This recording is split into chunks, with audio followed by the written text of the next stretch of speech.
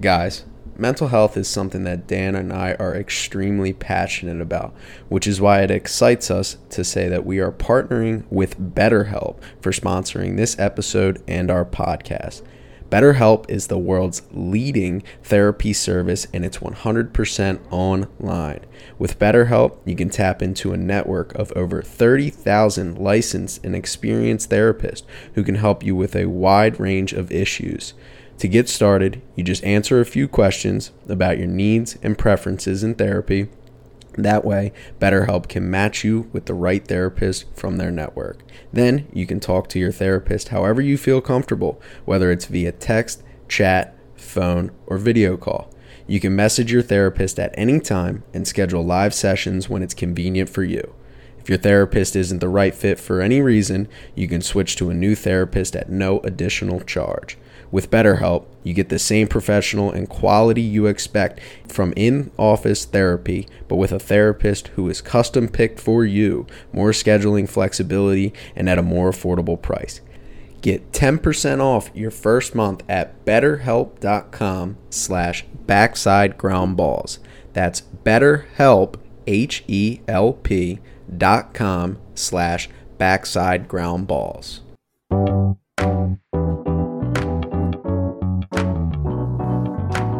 Powered by Riverside.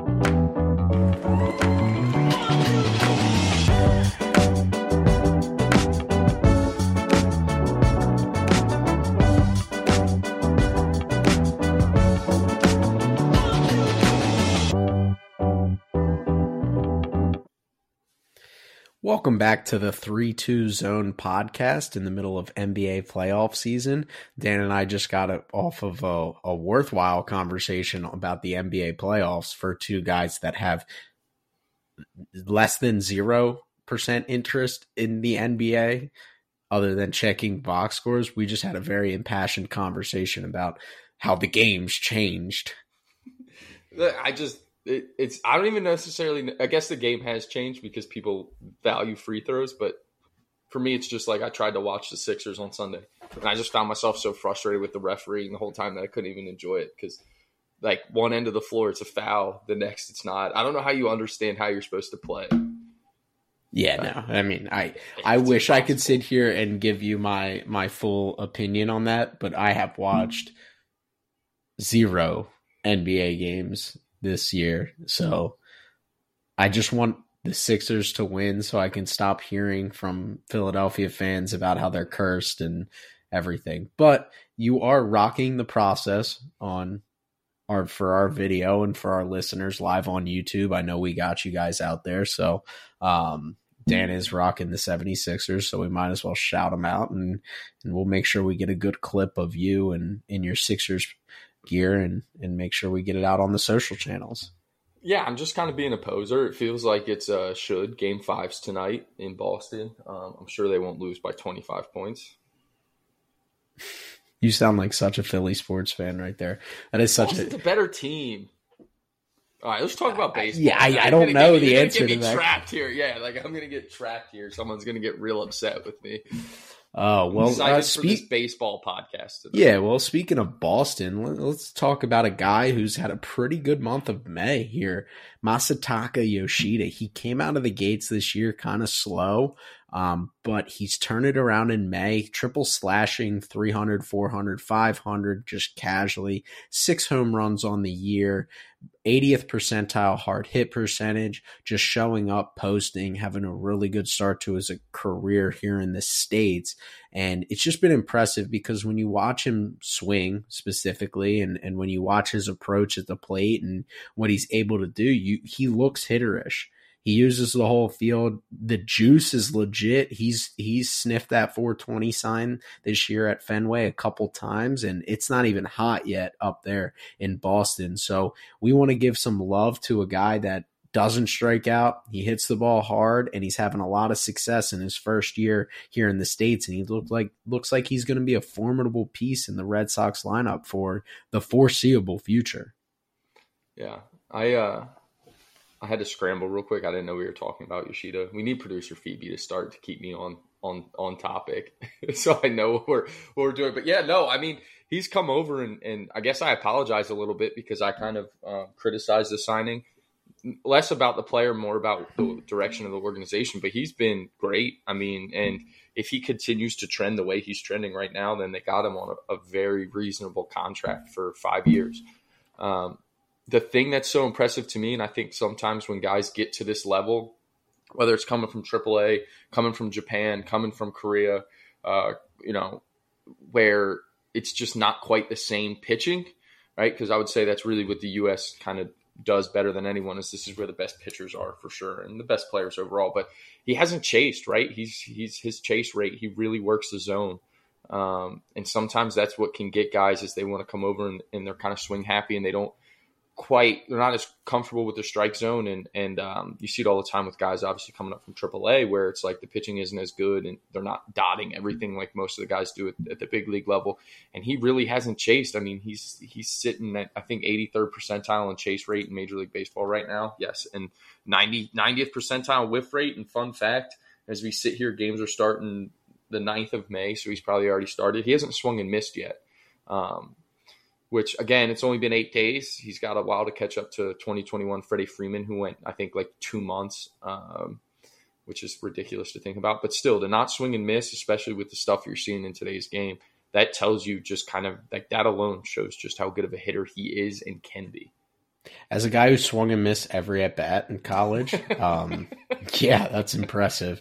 Unless I got a hit on the first pitch, I was swinging and miss. I got my licks off. Let's just put it that way. I wasn't comparing you to him, but yeah. No, I was just like sitting back trying to appreciate what it means to not swing and miss for 8 days. 8 days. Dude, I couldn't imagine not swinging and missing over 8 at bats, like, right. Dude, like, and to still hit for power. I remember that was like the whole thing with Stephen Kwan last year was, oh, he doesn't swing and miss, and yeah, that's great and all, but you're talking about a guy in Stephen Kwan who might not swing and miss, but also puts balls in play at a way below league average exit velocity, way below league average barrel percentage. Like, he is less than 1% barrel percentage this year. He's a less than 21% hard hit rate in Stephen Kwan. Well, you can take that skill set that Kwan does possess, and obviously Yoshida not Kwan level bat to ball, and tag it on a guy with a 48% hard hit rate and a 10% barrel percentage. It's like, oh, like, that's legit. I mean, we talked about it on the episode that dropped this morning. What does Zach Wheeler do so well? Right? He misses bats and limits hard contact. That's a recipe for success over the course of any given year, no matter what stuff you throw.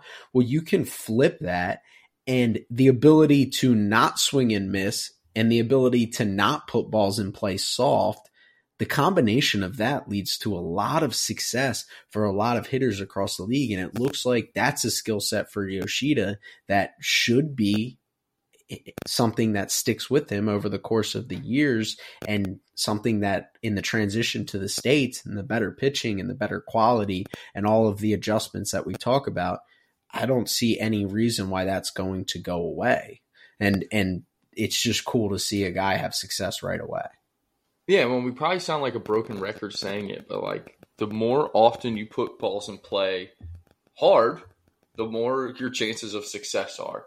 So to be able to put a lot of balls in play and put them in play hard, like where he's at with his average exit velocity, like a guy who doesn't strike out a lot, right? Part of the reason you don't see Kwan, like to the point you were making, a guy like Stephen Kwan or somebody, Luis Arias, who isn't always going to be up there in average exit velocities, because they're putting so many balls in play. They're sacrificing some of that power. You've heard guys, Nick Castellanos talked about it at the beginning of the year. He wanted to swing and miss less because that was part of his issue last year. He wasn't, he was, getting outside of himself. And in the beginning, when he really started that slide, it was like, I was swinging and missing too much. I'm sacrificing a little bit of the power swing this year to put more balls in play, and I have to pick and choose my spots and get myself into better counts to then, hit for a little more power. And so for a guy to be able to manage the zone that way and not strike out and not chase, and to, like you said, find barrel that often, it's really impressive. Yeah, it is. It's very impressive, and it's a recipe for success. I mean, that's something that a lot of guys, even guys that have had success in the States and across an MLB career, have to balance of making more contact in the sacrifice of quality, or putting the ball in play hard in sacrifice of contact. And the epitome of that is Joey Gallo, right? And Joey Gallo is a guy that we are the president and vice president, co-president, co-founders, co-hosts of the Joey Gallo fan club. We have a following that's starting to accumulate over time through social media. I've had some people asking where to join the Joey Gallo fan club. Well, when we start getting merch out, the Joey Gallo fan club is going to be a big part of that. But he is a guy that we've seen this time and time again. It's the balance of sacrificing the ability to make contact versus sacrificing the ability to make quality contact and put balls in play hard. And it's just the balance of what I find difficult, because I think what Joey Gallo's run into a lot of times throughout the course of his career is, what is everybody telling him he needs to do? He needs to make more contact, right? Every hitting coach in their right mind, every front office exec, every manager, when they're trying to figure out where they want to pencil him in the lineup, has told him, you need to make more contact if you want to be the player that you can be, right? Cliff Floyd talked about it. He ran into Joey Gallo at the Super Bowl, and he's like, you need to be a better hitter. And Joey Gallo's like, yup, like I do, because Joey Gallo is a prideful athlete. But when you get a guy that has a skill set like Joey Gallo, and allowing him to just be that skill set and not knock him for the negatives, you can really empower them to be in a position to be successful. So I don't know exactly what the Minnesota Twins have done for him specifically. I know he doesn't have to be the guy in their lineup. They got a couple guys that are making a lot of money in Byron Buxton and Carlos Correa that are supposed to be the guys in that lineup. And he's able to just relax and be himself. The whiff percentages are what they are. 6th percentile whiff percentage, which over the last couple years is actually the best he's ever been. They're down this year because he's actually putting more balls in play, which is cool for him. He's usually the worst in baseball, but quality of contact has gone through the roof. We're talking about 2 out of every 3 balls put in play are hard hit. He's averaging 96.5 miles per hour exit velocity, which is above what his career bests were over the course of his career. And he just looks a lot more like the hitter that we saw leaving Texas in that trade to the Yankees than the guy that we've seen, whether it be in pinstripes or in Dodger blue. Yeah, it was a big league segue by you, by the way. I just want you to know that it didn't go unnoticed, and it is appreciated. But like Gallo, and again, I'm saying this with rose-colored glasses on because, like you said, we're fans of him. We always have been, and we like him. And we didn't appreciate the hate that he got in New York, and he scuffled. And make no mistake about it, Joey Gallo is the streakiest of streaky hitters in Major League Baseball, and he's in one of those cold spells right now. And his average doesn't look pretty. You look at it and you see his batting average, and it's like, wow, this isn't very good. He's hitting under 200 right now. Well, the thing for me is, like, this is where sometimes you need to kind of look at the body of work, and the peripherals don't completely tell the story, right? And you and I, talk to each other sometimes about becoming slaves to the Savant page. And yeah, like his expected batting is 1%. He's in the first percent of expected batting. No, that's not good. But at the same time, it's because he's that is because of the fact that he's 100 percentile max in average exit velocity. So no one hits the ball harder. So his batting average is what it is. Now, the thing that for me is you have to watch what he's doing. He's making more contact this year. He's not going to hit under 200 if he continues the pace that he's on. Is he going to continue to swing and miss? Is he going to continue to chase? Yes. But, I mean, those guys are a dime a dozen in Major League Baseball. To be the person who hits the ball harder than anyone else in Major League Baseball, that's where the success is going to continue to come. If he can continue to put the ball in play more and at a higher clip than he has in the past, with the power that he's shown, and kind of just what seems more like a calmness and a simplicity to what he's doing at the plate.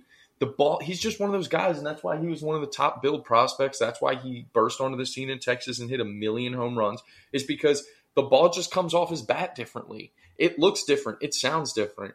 He's a slug guy. He is the truest form of slug guy. Yes, he has 13 hits on the year. He has 2 singles. He's got 11 of his 13 hits are for extra bases.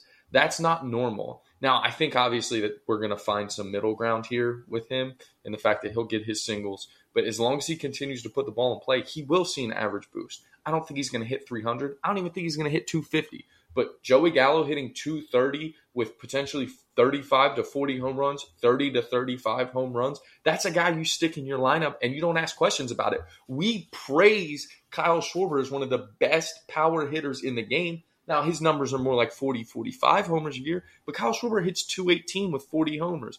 Joey Gallo hits 220 with 35. You're telling me that he's not one of the better power hitters in our game?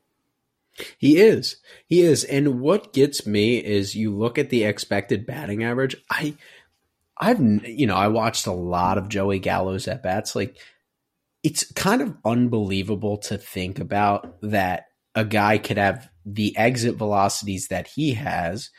And yes, he strikes out a lot. Like, there's no denying that.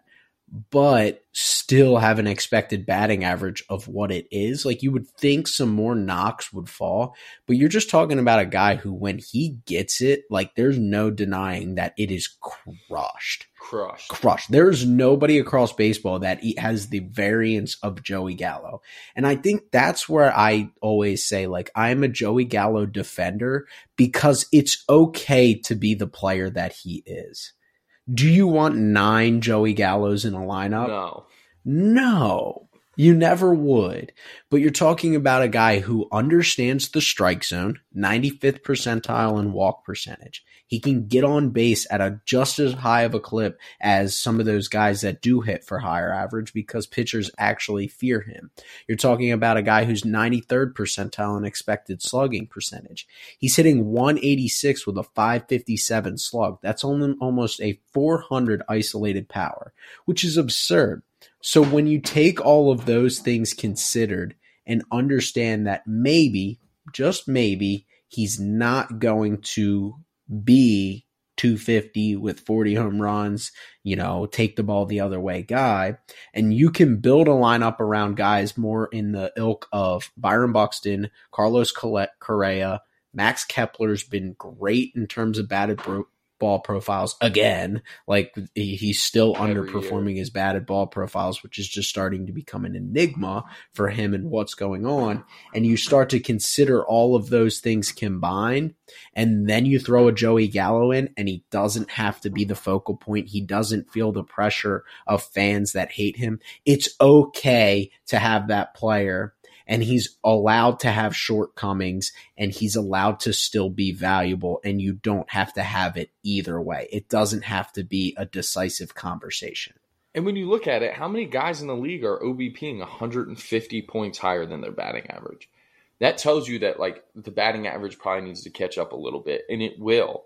And I also think that because of those factors, like because of the fact that he's never going to be one of the better average guys, and he's not going to collect the hits at the rate that most people want. And the batting average is never going to be pretty on the back of the baseball card. It makes him a tough guy for a lot of fans to appreciate and like, because there's a lot of people out there who want to, they still look at average, right? It's still first in the triple slash, and that's fine. And batting average does matter because you need to collect your hits and base hits matter. And I'm not saying any of that. I'm just saying that when you look at a guy that has the composition of Joey Gallo, people are going to find it hard to think he's as good of a player as he actually is because he's going to hit in the low 200s. Yeah. And I will say I wouldn't put my money on the fact that his batting average comes up from here. I would hope that obviously just in terms of luck, balls would fall in. But I wouldn't be surprised if he settled in at, I think, above 200, yes. For sure. If you look at his batted ball profile and everything that's going on around just the batting average, he's going to settle in above 200. I think above 200, but even if he doesn't, if he provides you 30 home runs with like a 195 average, like, I know it's not what people want to see, but again, this is not a guy who you're expecting to win in MVP. I mean, if he hit 250, he would already have 3-4 MVPs under his belt. And if he could just make, a little bit more contact without sacrificing average exit velocity, which is the name of why he had, don't you think he's tried that? Time and time again, that's kind of the conversation that people don't want to have with him is dude, the dude just tried to do what you're saying Right. he tried to do. So it is an interesting conversation for him, but it's good to see a guy, get the monkey off his back, start to see some knocks fall. Now he's going into his first slump after just a really good start to the year, has a lull, the average is coming down, but he's going to have an opportunity to rebound from that and start to continue to gain confidence for a guy that was obviously lacking in the confidence department coming out of New York. And even in that transition into LA, he was kind of the same player. And, that finishing in LA, we all thought was going to be really good for him, but LA isn't always the factory that we think it is. It isn't the Jason Haywards every time they get a guy. We've seen guys in the past struggle in a Dodger uniform. Yeah. I mean, they seem to hit more than they don't, but I think that, and your point too is of the balance around Joey Gallo, having a balanced lineup that matters. And look, he clearly was rock bottom when it came to confidence in New York. That ate him up. And that's, it's a tough market. And, they're the same people who go on the radio and accuse teams of cheating just because they're better than their team with no basis of fact. That guy's a Mets fan, so don't even give the Yankee fans credit. Yeah, it's the city of New York. It is the city of New York. It's their fan bases. They all act the same. But I mean, it's just that's a tough place to survive, and he was, and it's great. The point is, it's great to see that he's seemingly bounced back. Minnesota's a great spot for him. The balance in that lineup, because that was the other problem in New York is they had too many guys with that same profile as Gallo. They didn't need another guy to do that, right? They needed a guy to put the ball in play and be able to be a gap power guy who didn't strike out. That wasn't going to be Gallo. Whereas in Minnesota, they can have a guy who has the power of Gallo, who doesn't necessarily have the ball in play average characteristic. Yeah, definitely. And another guy who, has struggled in the past and who, again, I mean, we're catching, if these guys start to see a bump following this conversation in terms of what they've been on the field, they're going to be able to attribute it to the Backside Ground Balls podcast. Because another guy who's kind of going through a lull right now, but on the whole for this season has been just amazing. And it's Cody Bellinger. I thought I was going to lay up another pretty solid segue there, finishing the Joey Gallo conversation, not being able to hit in LA right into the Cody Bellinger conversation. But I wanted to give you an opportunity to express your point on Joey Gallo and close it out.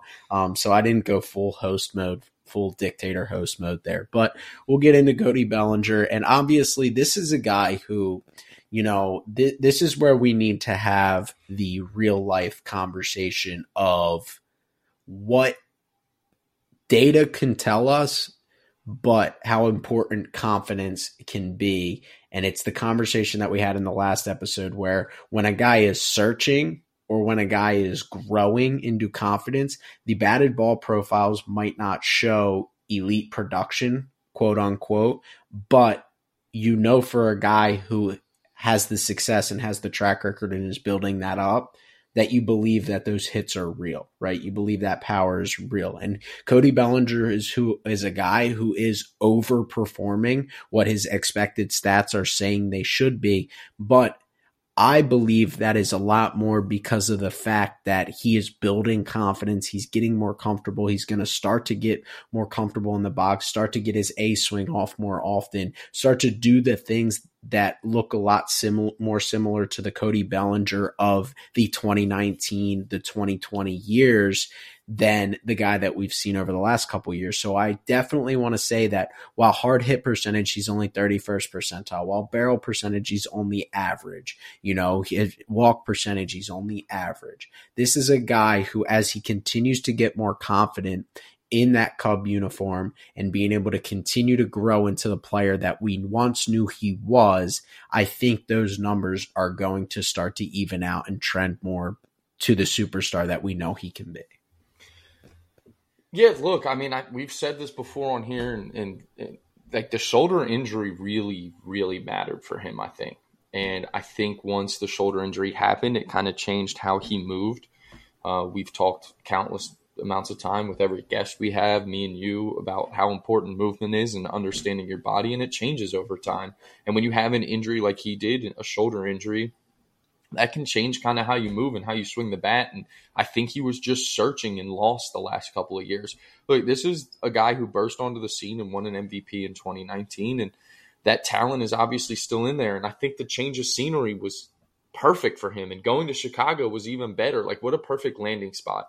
A team that doesn't have a bunch of expectations. He can fit right into a lineup with some really good veterans. I think that's probably, you kind of look at that team and you look at that clubhouse.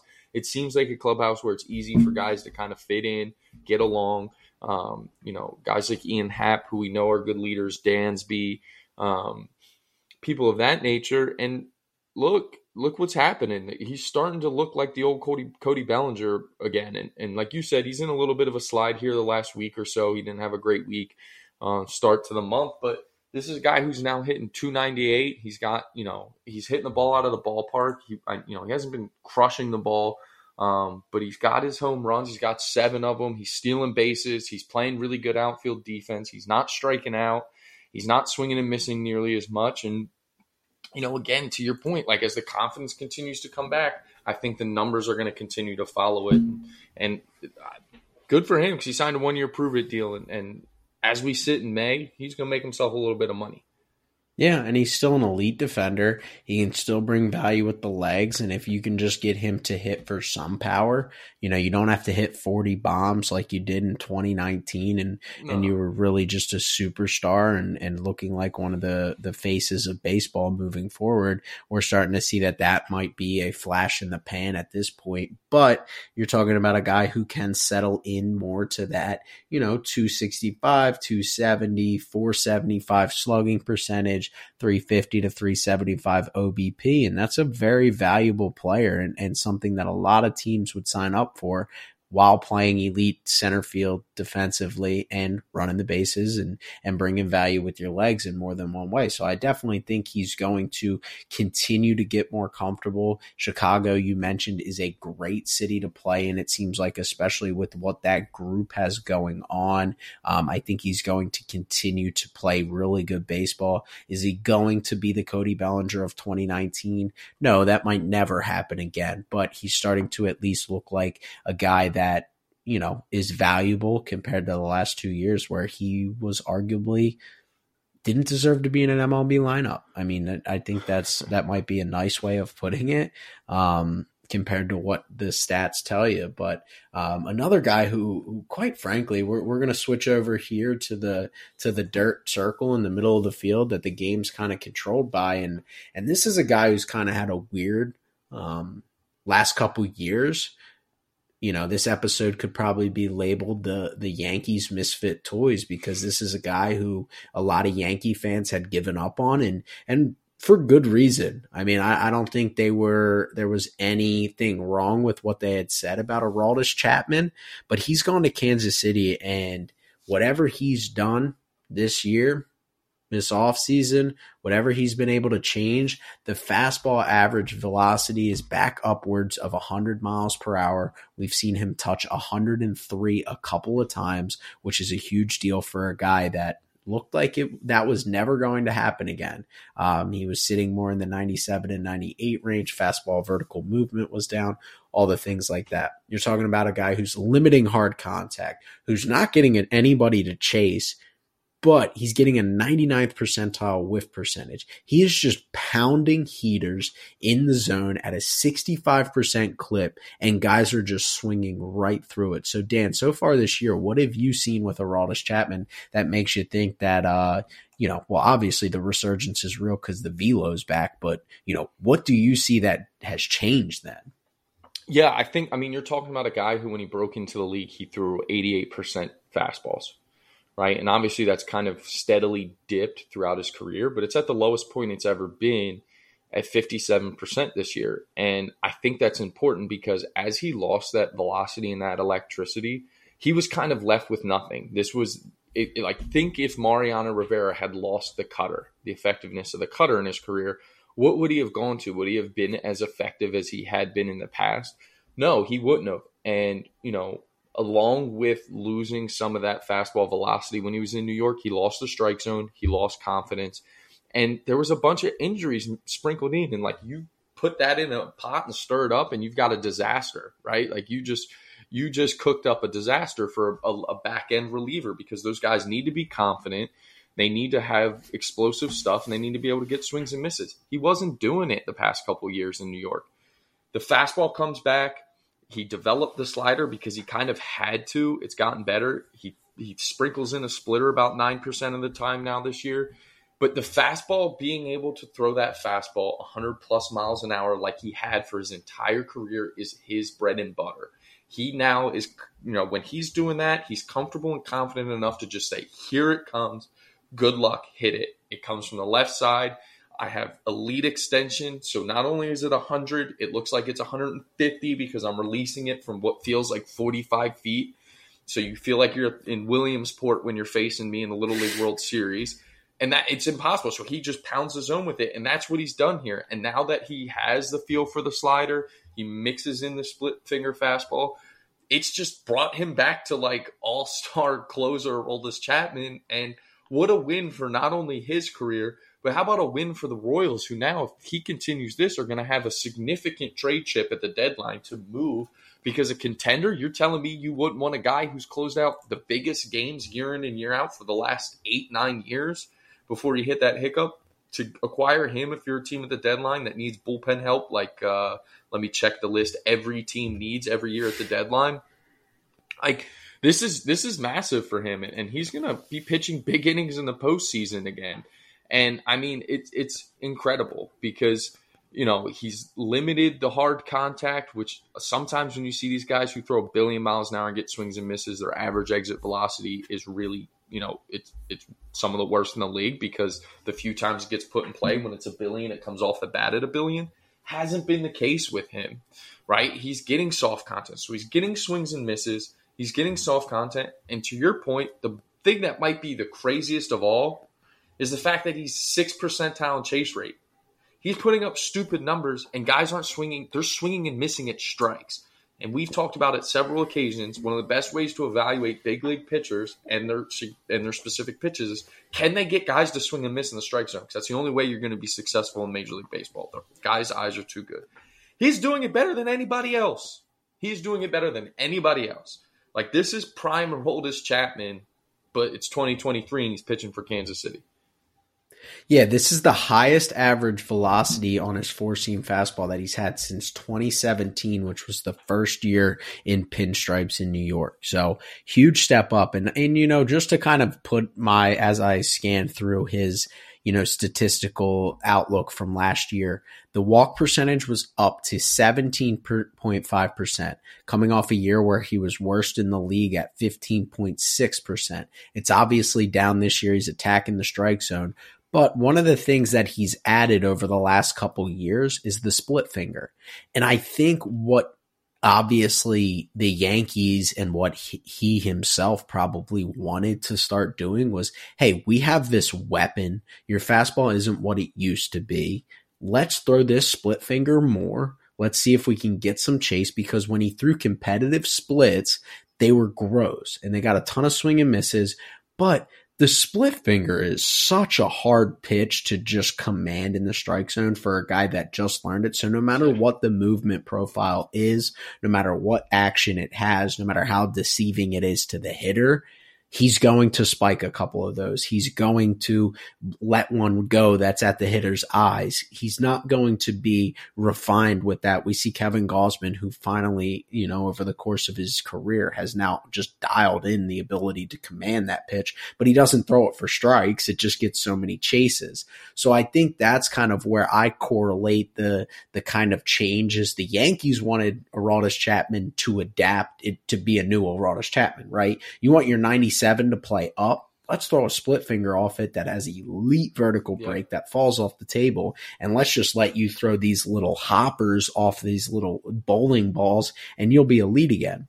Well, it's very hard to throw that split finger in that tunnel, and it's very hard to be consistent with it. And I think that just put Chapman in a bad spot. And then he's throwing sliders that he doesn't trust. He's throwing heaters that he doesn't believe in. And next thing you know, you basically have the shell of a pitcher that was once the most feared reliever across the game of baseball. Yeah, and I mean, just think about the confidence thing too that I just keep going back to with him, is because like you think about just like his in zone percentage, right? So the amount of strikes he was throwing, it's gone up by 8.1% from last year to this year.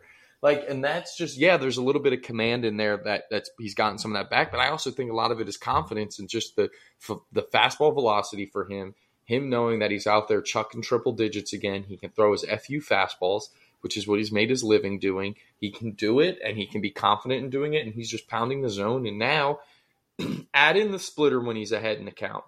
As that thing gets better, as the slider continues to, he continues to feel that slider out, the chase rate will probably go up this year, which is kind of scary to think about because, again, he's so effective right now and he's not getting swings and misses out of the zone. Imagine if he starts to get chases out of the zone. It's going to be, I mean, you're going to see, again, this is prime Aroldis Chapman back in front of our eyes. Yeah, it is. It is. And it's fun to see. I mean, I'm not going to sit here and say known good guy, Aroldis Chapman. No. So it's not like he's a guy that I necessarily root for, like a Joey Gallo. So it wasn't like I was sad to see him struggle in New York. It was kind of just like, oh, well, sucks to be Aroldis Chapman, but it's good to see. But in terms of actually being able to root for a guy, it's kind of been a weird couple years. COVID really threw things off for this player. It's Eduardo Rodriguez, who's with the Tigers now. He's a guy who, even coming out the gates this year, had 2 clunkers. He gave up 3 in a couple innings and then gave up 4 in his second start. And it was just like, oh, welcome back, Eduardo Rodriguez. You're more of the same last year. Well, he's rattled off, listen to this game long, 6 innings, 1 earned, 3 strikeouts. 8 innings, 0 earned, 10 punchies. 7 innings, 0 earned, 6 strikeouts. 5 2/3, 1 earned, 5 strikeouts. 8 innings, 0 earned, 9 strikeouts. So since giving up 7 earned runs through his first 2 starts, he's only given up 2 earned runs since, and he's dropped his ERA from 5.06 all the way to 1.81. So it's been a weird couple years for him since he's joined the Tigers and left the Red Sox, where he was a very formidable arm. But it's cool to see that he's finally regaining what made him successful when he was with the Red Sox.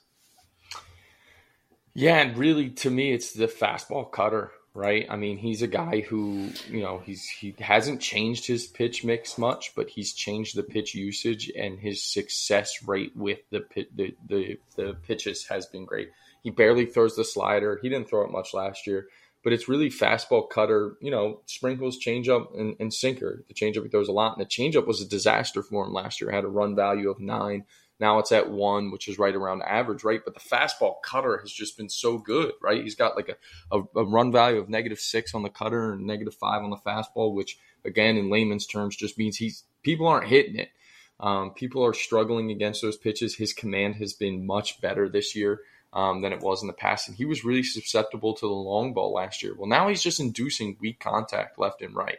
I mean, he's average K right. He does not strike a ton of people out. He doesn't get swings and misses, but he's kind of understood how to pitch in the zone.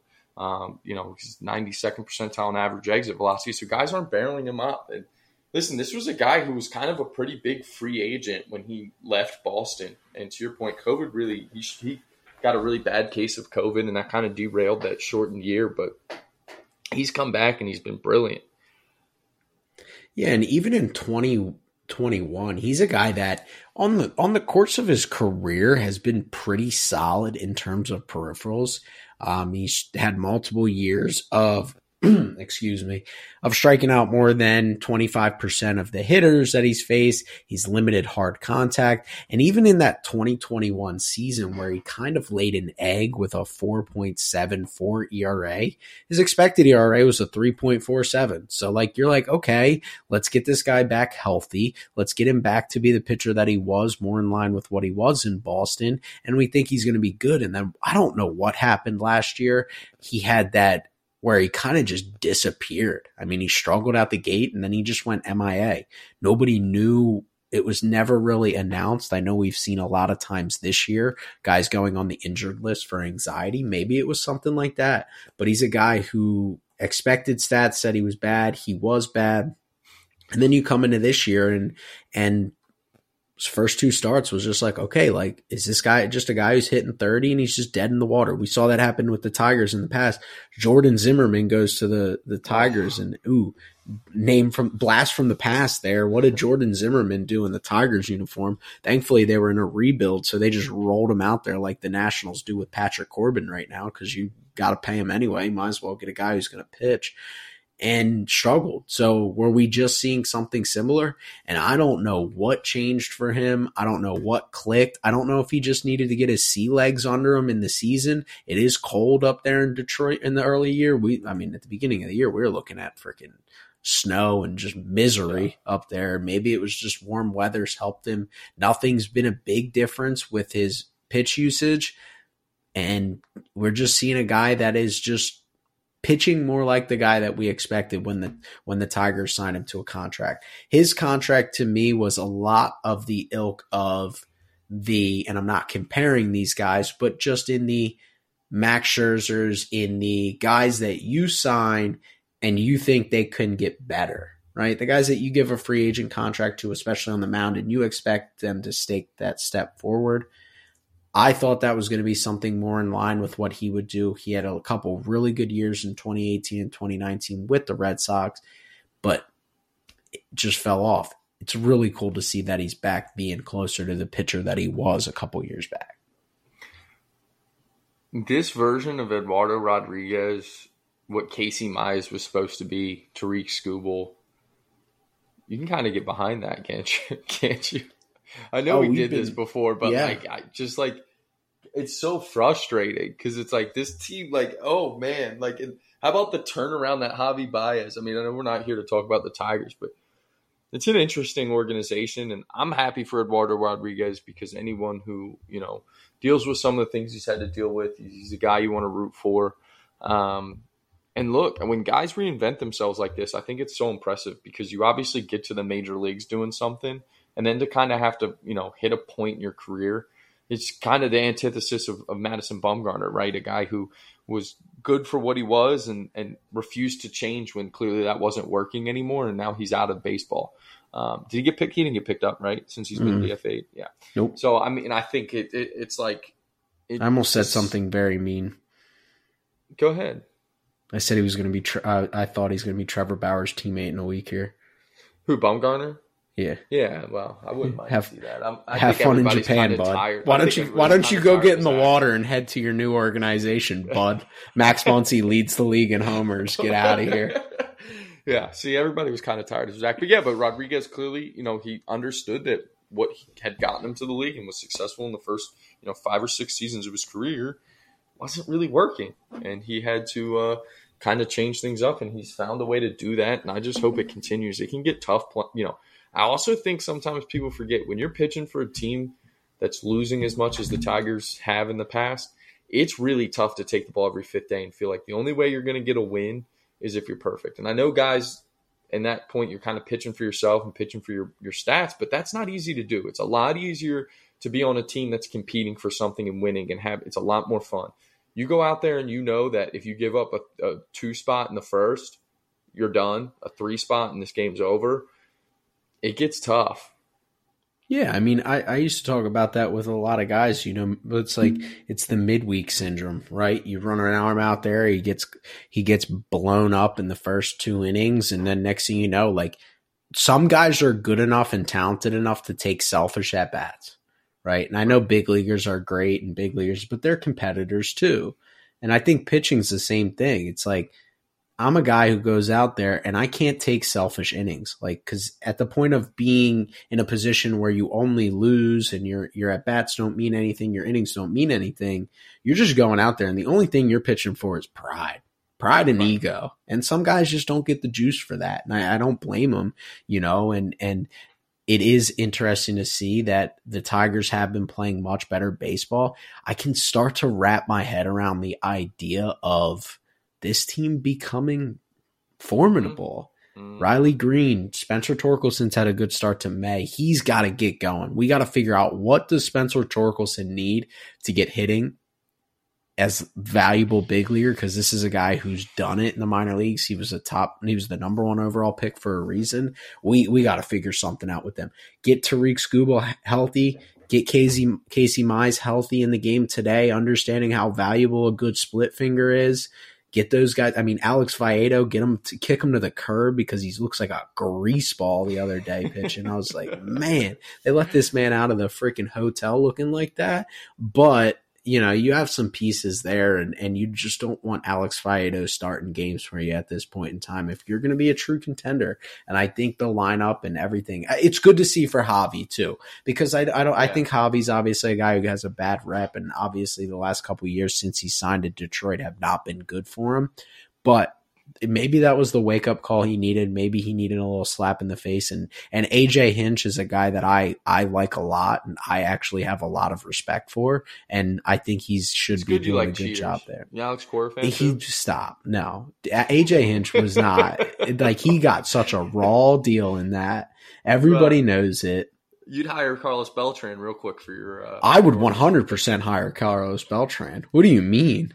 You like cheaters? I just was curious. I would hire Carlos Beltran in a heartbeat. He got a raw deal too. But Alex Cora, I don't like Alex Cora. I read the book by Evan Drellich about the cheating scandal, which for all intents and purposes was a little bit more negative than I think it should have been. I know they cheated, but it was rough. Well, they didn't get any punishment. So if that's the worst that happens, is there's a book that comes out and it's a little harsh, I think they'll be fine because nothing else happened. The problem for me was it was harsh on how they built the team. Right. Okay. And that's fair. If there's anything that the Astros did well during that, it was build a freaking contender through, being smart and just nitpicking Sig Medell, nitpicking, Lon Howe, nitpicking Elias and all these people that I thought were great decision makers. That doesn't mean they're good people. They're good decision makers, and just finding any negative to point out in that. You'll have to read it because I think you would feel the same way. It's I don't feel sorry for these people, but if we're not going to acknowledge the fact that this management group did a phenomenal job in building a World Series winner and give them credit for what they deserve in that, I have a hard time doing that. But a lot of the cheating stuff was built around Cora, specifically. And Cora is a guy, he and cheated then in Boston too. So yeah, and then brought it over to Boston. So, but I just think Hinch. I just respect Hinch, what he did in Houston in terms of his ability to relate to players, his ability. You see those guys speak very highly of him, and I think that from what you hear from Tigers players as well, it's more of the same. And he's a guy who keeps a very level head through a lot of different things. So I definitely do. I am an AJ Hinch fan. I'm not a Jeff Lonhow fan, though, if you're wondering. Fair enough. No, I wouldn't be either. And those guys are all kind of out. I didn't appreciate what MLB's stance on the whole thing. But yeah, no, I actually am an AJ Hinch fan myself as well. I think he's a really good manager. All right, you ready to play a game? Yeah, let's go. All right. So we're going to do blind resume tonight. we're going to do two separate. So I'll give you two players here. I'll give you their numbers right now. You tell me which one and potentially why, and then we can get a discussion why. I'm not trying to – I just want you to – I've said this to you off air. I want to re-emphasize. This is not a gotcha exercise. It's just interesting looking at some players side by side without putting kind of a name on it, and because we all have biases and stigmas, and then kind of comparing where they are. And obviously it's early May. So player number one – Player number one is slashing 279 with a 364 OBP, 357 slug for a 721 OPS, right? So just above league average. 8 stolen bases, He does have a homer, only one. And eight, I said eight, I told you 8 stolen bases. 97th percentile in K percentage, 85th percentile in expected batting average, 99th in whiff percentage, 80th in walk percentage. So he gets on. Player number 2, 252, 313, 366 slug for 679 OPS, a homer, 9 RBIs, 5 stolen bases. He's 97th percentile as well in whiff percentage, 94th in K percentage, only 48th percentile in walk percentage. I'm taking the player number 1, walk percentage, on base percentage. If we're not getting slug from either of them, because slug is very important to me, I want the guy who's going to get on base, and not that the steals make a difference there. He does have a couple more bags there, but I'm taking player 1. So 2 interesting players that I gave you here. None like one better than the other. Like a lot of times when people Brady disagreed with me, I guess. That's fair. I think you might disagree with yourself as well, but it's interesting because a lot of times when people do this, it'll be like player 1 is Trevor Powers and player B is Mike Trout.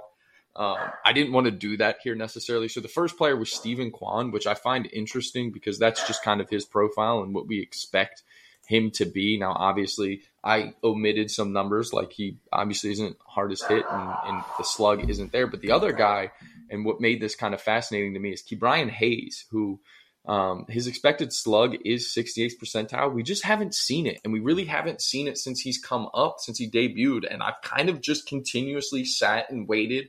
We know he's an elite defender. I just continue to sit here and go, when is he going to break out? Like, when is it going to happen? Like, I know it's in there. When he debuted, if you remember, he showed for those couple months, like, a ton of power, a ton of, like, what looked like just a guy who was going to be an explosive offensive player. It just hasn't come together. You look at it, though, he's a guy who's clearly doesn't swing and miss. He's putting the ball in play. Now, he has been putting the ball in play a lot harder this season. I'm just waiting for when we're going to see the Ke'Bryan Hayes that I kind of was expecting.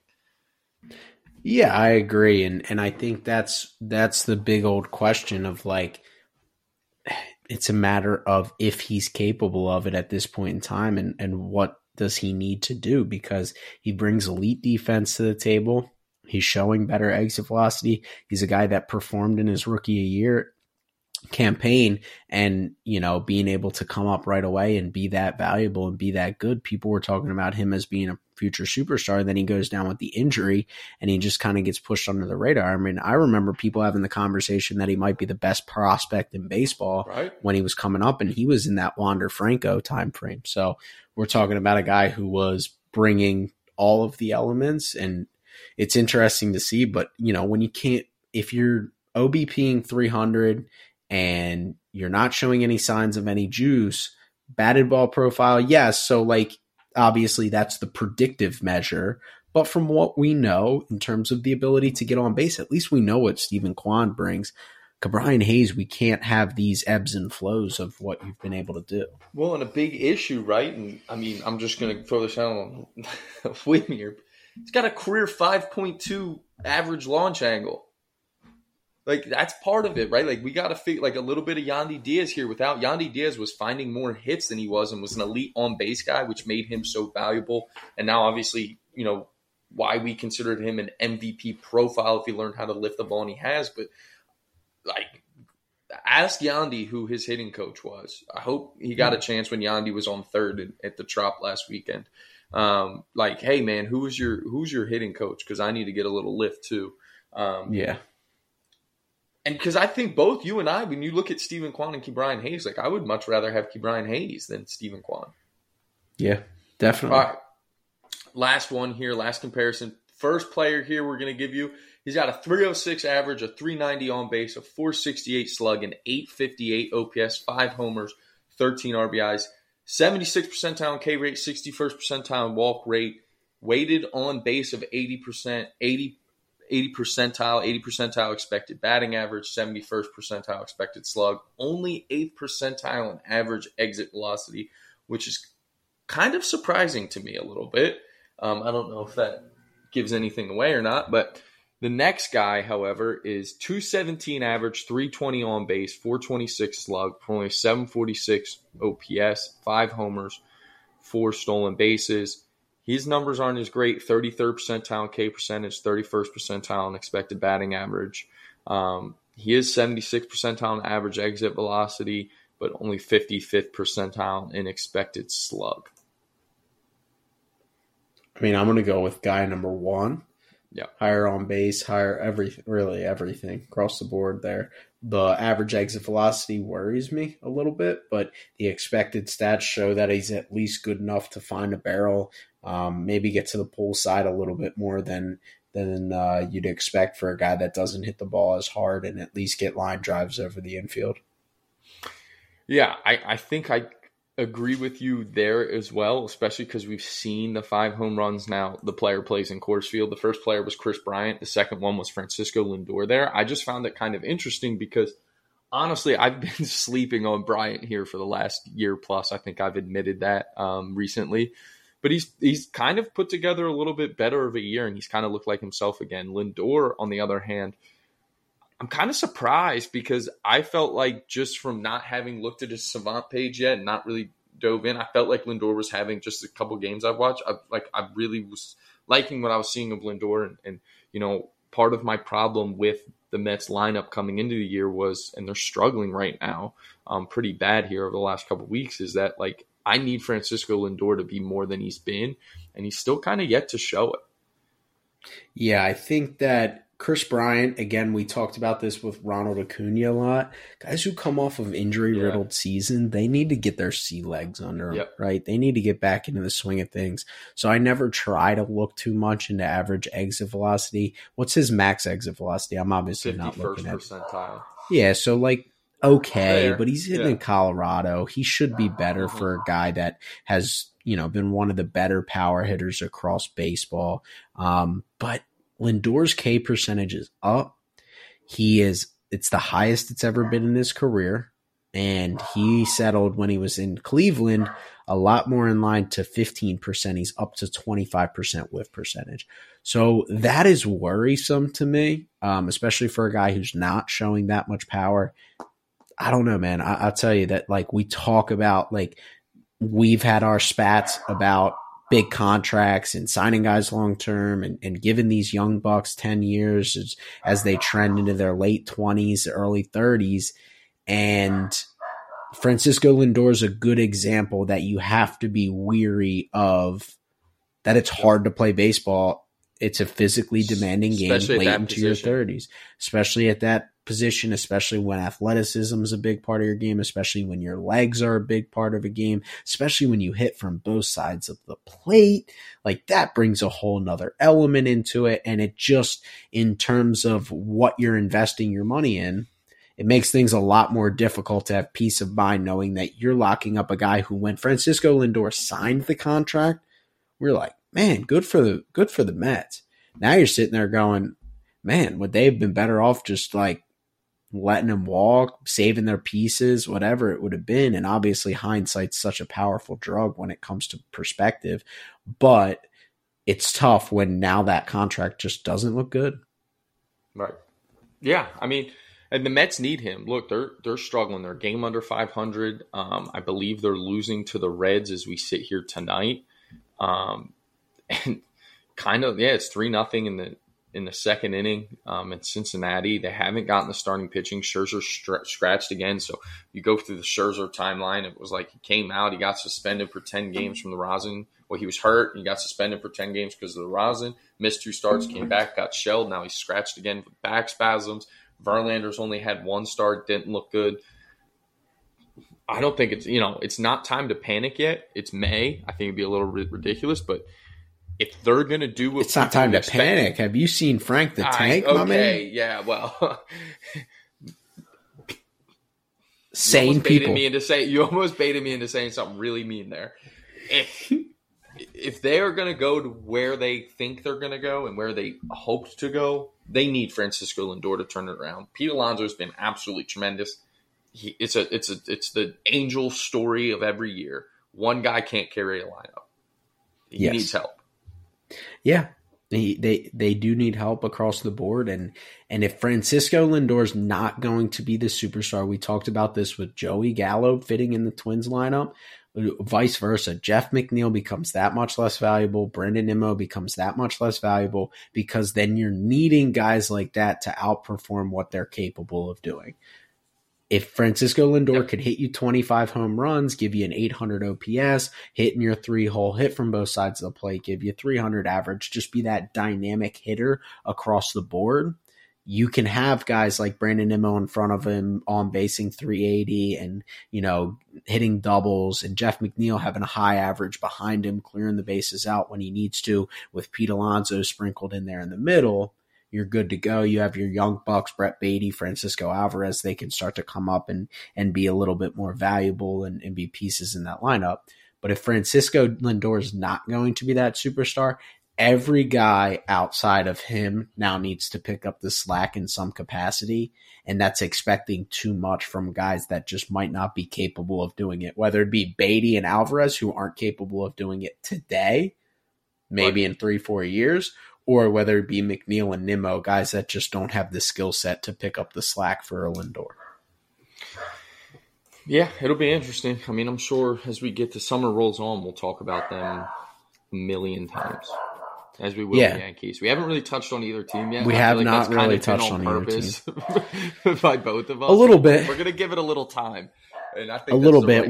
We'll have to check the data and analytics. There's a reason why those big market podcasts and those big market baseball shows talk about the Yankees, Dodgers, and Mets a lot. It's because there is a lot of interest in those franchises. There's a lot of appeal when you give some clickbait headlines about the Yankees and the Mets. So maybe it'll be something that we have to reevaluate here and maybe just go full clickbaity on our New York fans and our friends of the Empire State. But until next time, obviously, make sure you're doing all the necessary stuff to help us grow the podcast, checking out our sponsors. They've been a huge help to the podcast, obviously, in being what we want to accomplish.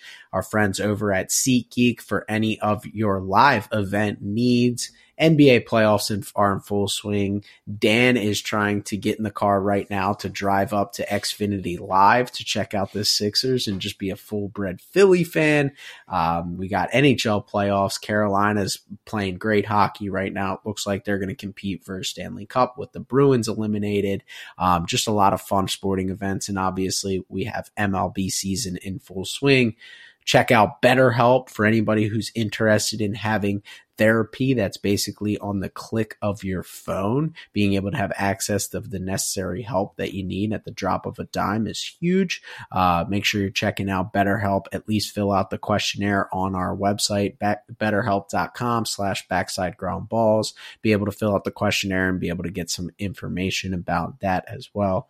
Make sure you're liking, sharing, and subscribing to the podcast any way to help us grow. Share with 5 friends. We're getting into the full swing of things. I know we got listeners out there, our friends out there in Germany, our friends across the states of the United States as we continue to grow and get into new states that we had not been in. We got a listener in Switzerland now. We're growing. The Backside Ground Balls is worldwide, so it's been a very exciting time for us, and we're hoping that it's just the beginning of what is going to be a huge growth throughout the season, and we can continue to provide baseball content for each and every one of you. But until next time, we got a really fun episode coming up on Thursday, so make sure you're checking that out. You're looking for it on all your podcast platforms. But until next time, we'll see you guys on the next podcast. Great news. Major League Baseball is back. The college baseball season continues to electrify. And with the help of our friends over at SeatGeek, we can get you out to whatever game you want to see. All you need to do is head over to SeatGeek, find your game you want to go to, and enter promo code BACKSIDEGROUNDBALL to get $20 off your first purchase. Maybe if you want to go see some NBA or NHL playoffs. I don't know, maybe you want to go to a concert with the weather warming up throughout the country. No matter what event you're looking to go to, our friends at SeatGeek can hook you up with the best deals. Great seats at an affordable price. You can't beat it. Make sure to enter promo code BACKSIDEGROUNDBALL for $20 off. That's SeatGeek.com, promo code BACKSIDEGROUNDBALL.